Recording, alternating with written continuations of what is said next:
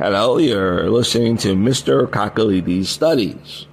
And today I wish to talk about the gap theory, which is taught in many Bible institutes as a fact.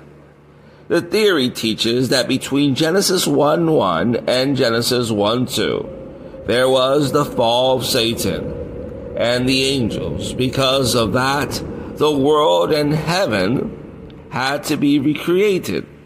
One of the verses that the gap theory loves to quote besides Genesis 1:2 is Genesis 1:28.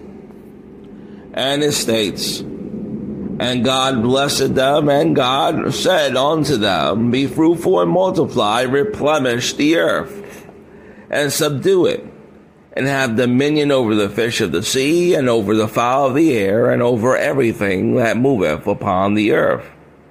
And with that verse, they will say, replenish means to fill again. The King James that we have now is from 1769 edition.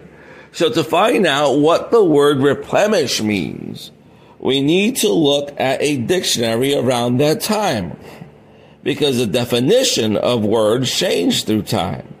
Webster's Dictionary of 1806 states about the word replenish the following: to fill, satisfy, stock, become stocked. Now, let's look at the meaning in the modern Webster Dictionary. Random House Webster Dictionary states about replenish the following: to make full and complete again, to supply with fresh fuel, to fill again or new, to become full or complete again. So this argument falls into pieces, and one sees its original meaning in the 1806 Webster Dictionary. And when one sees what that word means in the King James Bible, to those who try to prove their point that replenish means to fill again, let's say, for example, if I was to say the word gay, G-A-Y, 80 years ago, it meant something totally different from what it means now. Because that word meant happy. Now it means about someone who's attracted to their own gender. Through time, words change their meanings. Although there are different kinds and forms of the gap theory, they all agree that the fall of Satan was what caused the world to be void and dark. And it was basically a theory that was invented so people could try to witness and agree with Darwinism. Hey, we believe the world was created millions of years, just like you. Well, don't try to agree with something that is not biblical. That's what they thought. You can see a couple of study Bibles that say that very clearly. Schofield Bible and the Dake's Study Bible. They were written so they could agree with science on that, which science, true science, does not agree with no gap theory. And so true science don't agree with evolution because it's not true. Microevolution can be proven among its kind, but not outside of its kind, which is macroevolution. That cannot be proven. The Bible states that God created darkness, and it wasn't Satan. Isaiah 45, verse 7, I formed the light and create darkness. I make peace and create evil. I, the Lord, do all these things.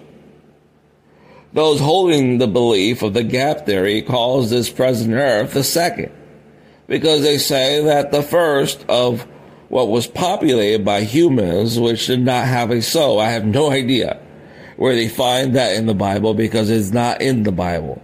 The earth that we have now is the first and not the second.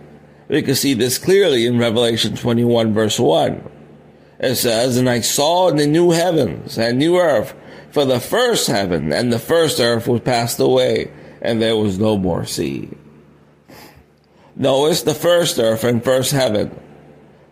will pass away, so the new heavens and new earth may come in the future. In stating that, it shows clearly that this present earth is the first, and this present heaven is the first. Now, many who hold the gap theory also holds that when Satan fell, the angels fell with him, between Genesis 1:1 and Genesis 1:2. The Bible tells us when the fall of the angels was. And that is found in Genesis 6, verse 1-4, in the time of Noah. Let's go to Genesis 6, 1-4.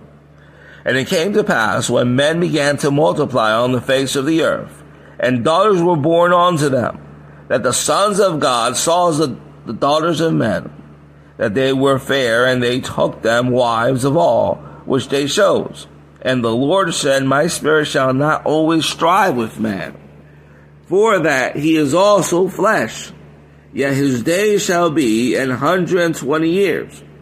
There were giants in the earth in those days, and also after that, when the sons of God came unto the daughters of men, and they bare children to them, and the same became mighty men which were of old, men of renown, which agrees with the ancient book of Enoch. Enoch chapter 7, verse 1-3. And it happened, after the sons of men had multiplied in those days, that daughters were born to them, elegant and beautiful. And when the angels, the sons of heaven, beheld them, they became enamored of them, saying to each other, Come, let us select for ourselves wives from the progeny of men, and let us beget children. Then their leader, Samayaza, said to them, I fear that you may perhaps be indisposed to the performance of this enterprise. Close quote. Also, Satan's fall was while he was in the Garden of Eden, because we see in Ezekiel, the Garden of Eden is mentioned as existing with Satan, as is guardian cherubim, the one who was supposed to guard Adam and Eve before the fall, and the Garden of Eden in Genesis chapter 1. Ezekiel 28, verse 11-19 says, Moreover, the word of the Lord came to me, saying, Son of man, take a lamentation for the king of Tyre, and say to him, Thus says the Lord God, you were the seal of perfection, full of wisdom, and perfect in beauty. You were in Eden, the garden of God. Every precious stone was your covering. The sardis, topaz, diamond, beryl, oxen, jasper, sapphire, turquoise, emerald with gold. The workmanship of your trembles and pipes was prepared for you on the day you were created. You were the anointed cherub who covers. I establish you. You were on the holy mountain of God. You walked back and forth in the midst of the fiery stones. You were perfect in your ways from the day you were created till iniquity was found in you. By the abundance of your trading, you became filled with violence within you, and you sinned. Therefore I cast you as a profane thing out of the mountain of God, and I destroyed you, O covering cherub. And in the midst of the fiery stones, your heart was lifted up because of your beauty. You corrupted your wisdom for the sake of your splendor. I cast you to the ground. I laid you before kings, that they may gaze at you. You defile your sanctuaries by the multitude of your iniquities, by the iniquity of your trading. Therefore I brought fire from your midst. It devoured you, and I turned you to ashes upon the earth in the sight of all who saw you. All who knew you among the people are astonished at you. You have become a horror and shall be no more forever. Knowest the fall of Satan. It says here clearly, he was in the Garden of Eden. He was perfect. And what happened? Pride was found in him. And God cast him out. And he did evil, iniquity. He did iniquity. What kind of iniquity did Satan do? He deceived Adam and Eve. Actually, not deceive Adam, because Adam knew what he was doing. He deceived Eve. But we see here clearly that the gap theory falls into pieces when one knows the scriptures. Let's leave it here, and I actually went a little longer than I did in my other programs because I wanted to show that the gap theory has no biblical basis in the Word of God.